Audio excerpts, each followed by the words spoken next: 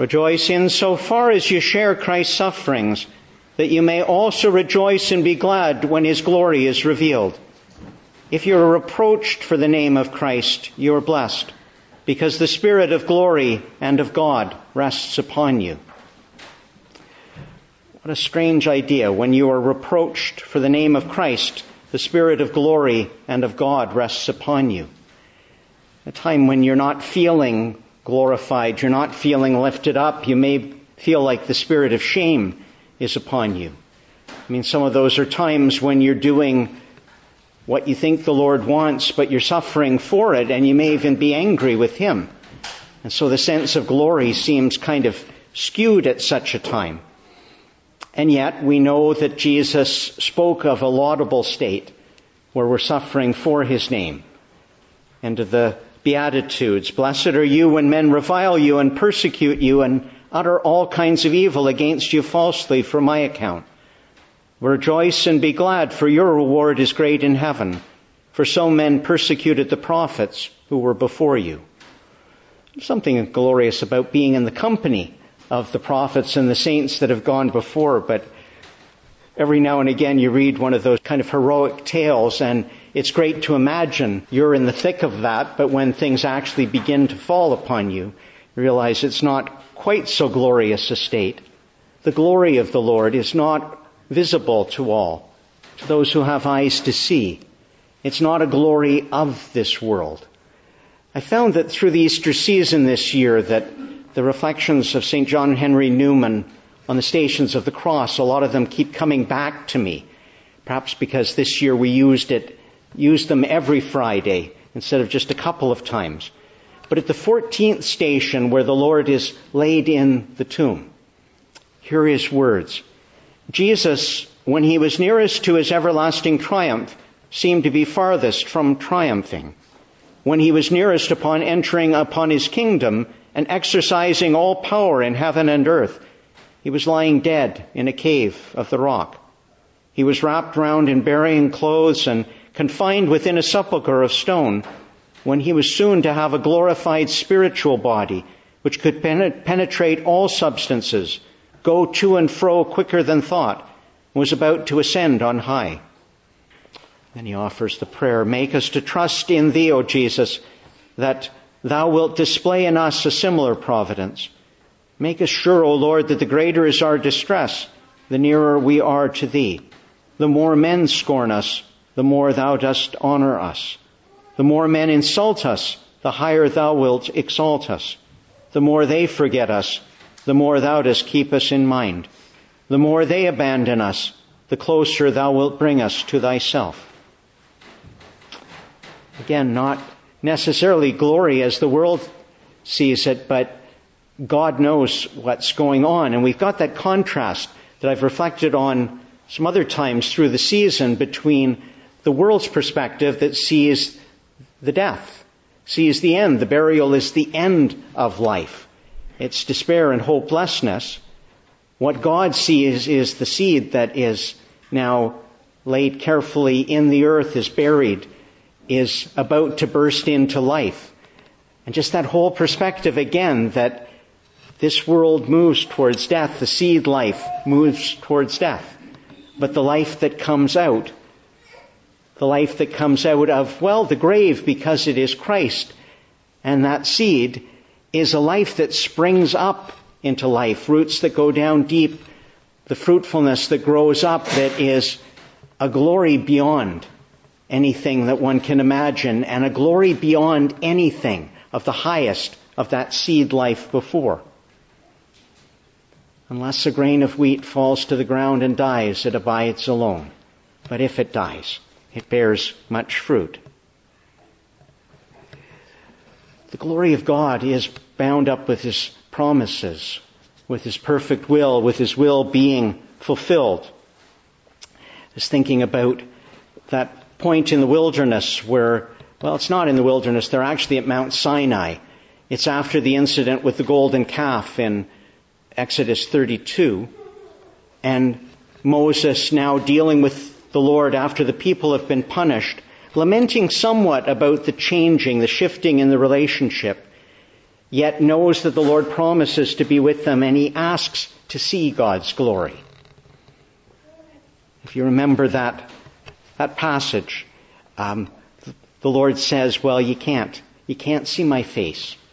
There's something of this glory that is beyond what you can take in. What I will do is I will pass by.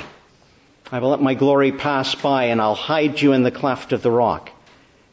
And I will proclaim my name.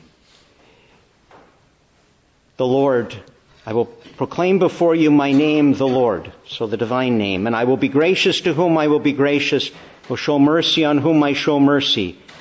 But you cannot see my face, for man cannot see my face and live. The glory that is there, the glory is in the Lord's presence, the glory is in his name being pronounced. His name that again isn't just syllables, but is the very character of who he is. Well, which God are you at the burning bush? Which God am I to tell them has sent me to lead you out of Egypt? I am who I am. I'm not a God. I am the one who truly is, by whom all others are. The glory of God is in his presence. The glory of God is in his purposes. The glory of God is in his word and his perfect will fulfilled. Talk often about that in the name of Jesus, even, and what it is to act, to pray, to be about things in the name of Jesus, that it's got to do with the character of who he is. Not just the name, though there is power in the name, but it's power because of who he is. Jesus, the Son. It's there in his prayer about revealing the Father's glory. It's there in Matthew 11, where Jesus exalts in the Father and praises him that he's revealed the things he has to the little ones, to the simple ones. But it's only the Son who knows the Father, who can reveal him to others. Hebrews 1, the language of the Son who reflects the glory of God. Reflects the glory. Other translations will say he's the brightness of his glory. The Greek word apogasma is, I like the translation, it's the effulgence, it's the off flashing, it's the brightness that would be beyond us, except it's there in the face of Jesus, it's there in the presence of him. Well, when you hear Jesus in his prayer, speaking about the life, surely the glory of God into which we enter, into which we come to have a part, is that life in him. And Jesus is quite clear before the Father that eternal life, well, that's to know you, the only true God, and Jesus Christ, whom you have sent. I glorified you on earth, having accomplished the work which you gave me to do, and now, Father, glorify me in your own presence with the glory which I had with you before the world was. It's into that life, into that relationship that we're invited in Jesus Christ. It's got to do with being with him and being in him. Strangely, though, in keeping with where I started in St. Peter, that drawing near to him and being found in him often is bound up, well, always is bound up with a way of suffering, a way of the cross, a way of separation from the things of this world, that we might lay hold of that which is eternal. Romans 5. We rejoice in our sufferings, knowing that suffering produces endurance, and endurance produces character, and character produces hope. And hope does not disappoint us, because God's love has been poured into our hearts through the Holy Spirit who has been given to us. No specific mention of glory there except the glory in his presence, the hope. Again, we've been talking about hope, and hope that is not just kind of a wishful, it would be nice that, our hope that is in the promise of God, and the promises that take flesh in Christ, that are given to us. They're substantial, that upon which we are to hold and in which we are to trust. when we go through that way of suffering, Paul rejoices in it, not because the suffering in itself is a good thing, but because in our times of suffering, as we turn to the Lord, we let go of the things that we trust in this world. Sometimes even what we trust in of ourselves. Sometimes even the faith that we had, to learn to hold fast to Him alone. 2 Corinthians 4. So we do not lose heart, though our outer nature is wasting away, our inner nature is being renewed every day. For this slight momentary affliction is preparing us for an eternal weight of glory beyond all comparison, because we look not to the things that are seen, but to the things that are unseen. For the things that are seen are transient, but the things that are unseen are eternal. There's a New Testament we have in Greek, and the Greek word for glory is doxa. And in talking of God's glory, it is a substantial thing, but the word itself works well with the things, the appearances of this world. Dokeo, the verb behind that, is one that can be to think about a thing. It has to do with how things appear as well. And if I say that something is apparent, I often mean that it is clear. But if I say it appears to be whatever, I'm saying, well, it looks like it. It may or may not be that. And I'm not going to complain about the Greek word doxa here for glory, but when we're reading that, we are thinking about the brightness of glory. We're thinking about what the world sees in glory. We ought to see more deeply than that. But the Hebrew word for glory is kavod. Some would say it is kabot, but it's a word that quite literally means weight. And St. Paul is coming out of that Hebrew background, and when he talks about glory, he's not talking about just brightness. Yes, Moses shone with the reflected glory of God when he was up the mountain, and yes, there was glory on the mountain top. But he knows of the glory of God that is in the midst of the clouds and of the darkness, in the midst of the tomb, and it's the weight of glory. And when Paul uses those words I read from 2 Corinthians 4, you need to have that in mind. He talks about the things of this world, the suffering, and Paul knew a good deal about suffering and losing things here. He calls that a light thing, a momentary thing. It's a passing thing. And it's set against this weight of glory that is eternal.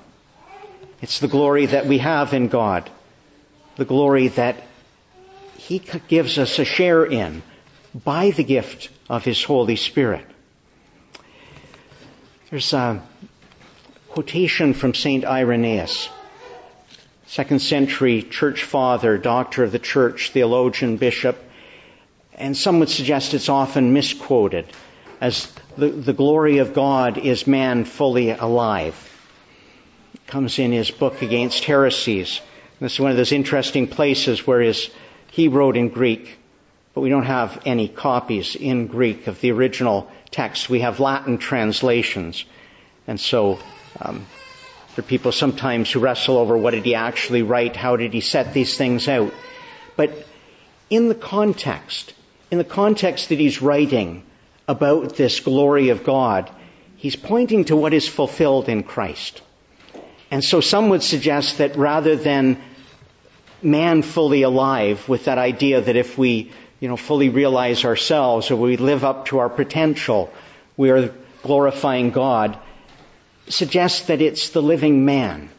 And the living man being Christ as the true man. It's our likeness to Him that we're really talking about here.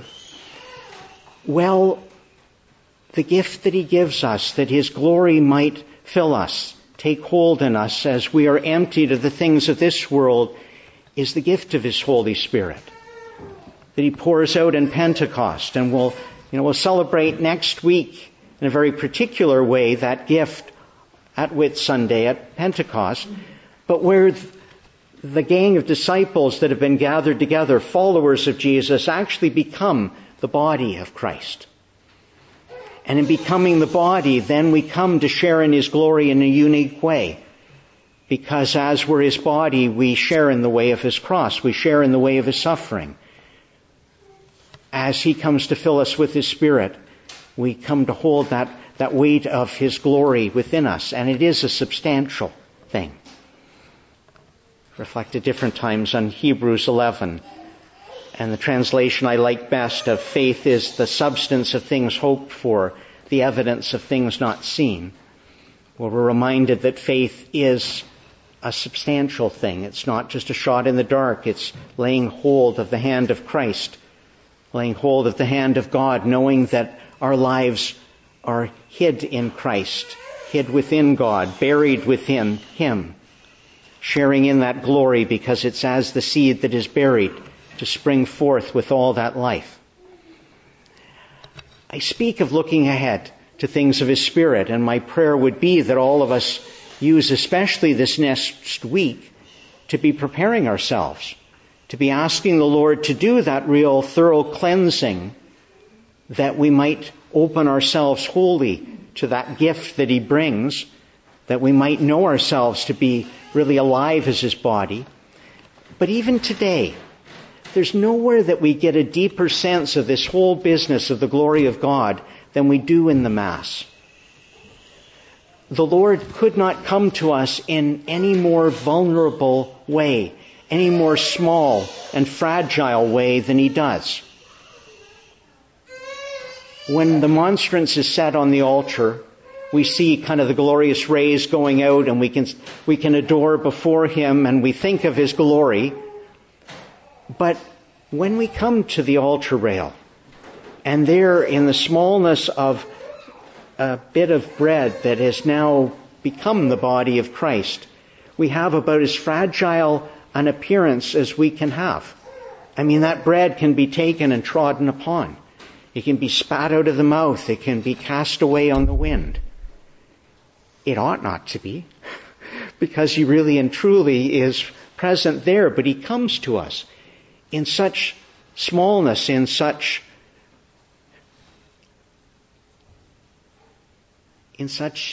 what would you say? In humility, in that frailty, in a way that in the world's eyes is a shameful way. I mean, what kind of God comes in that way to us? But He gives Himself to us in that way that we take Him into our own flesh.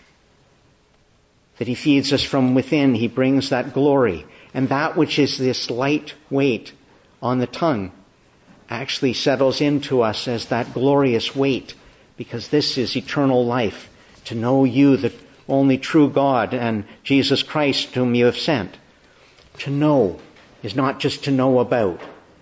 It's to have that intimate encounter with Him.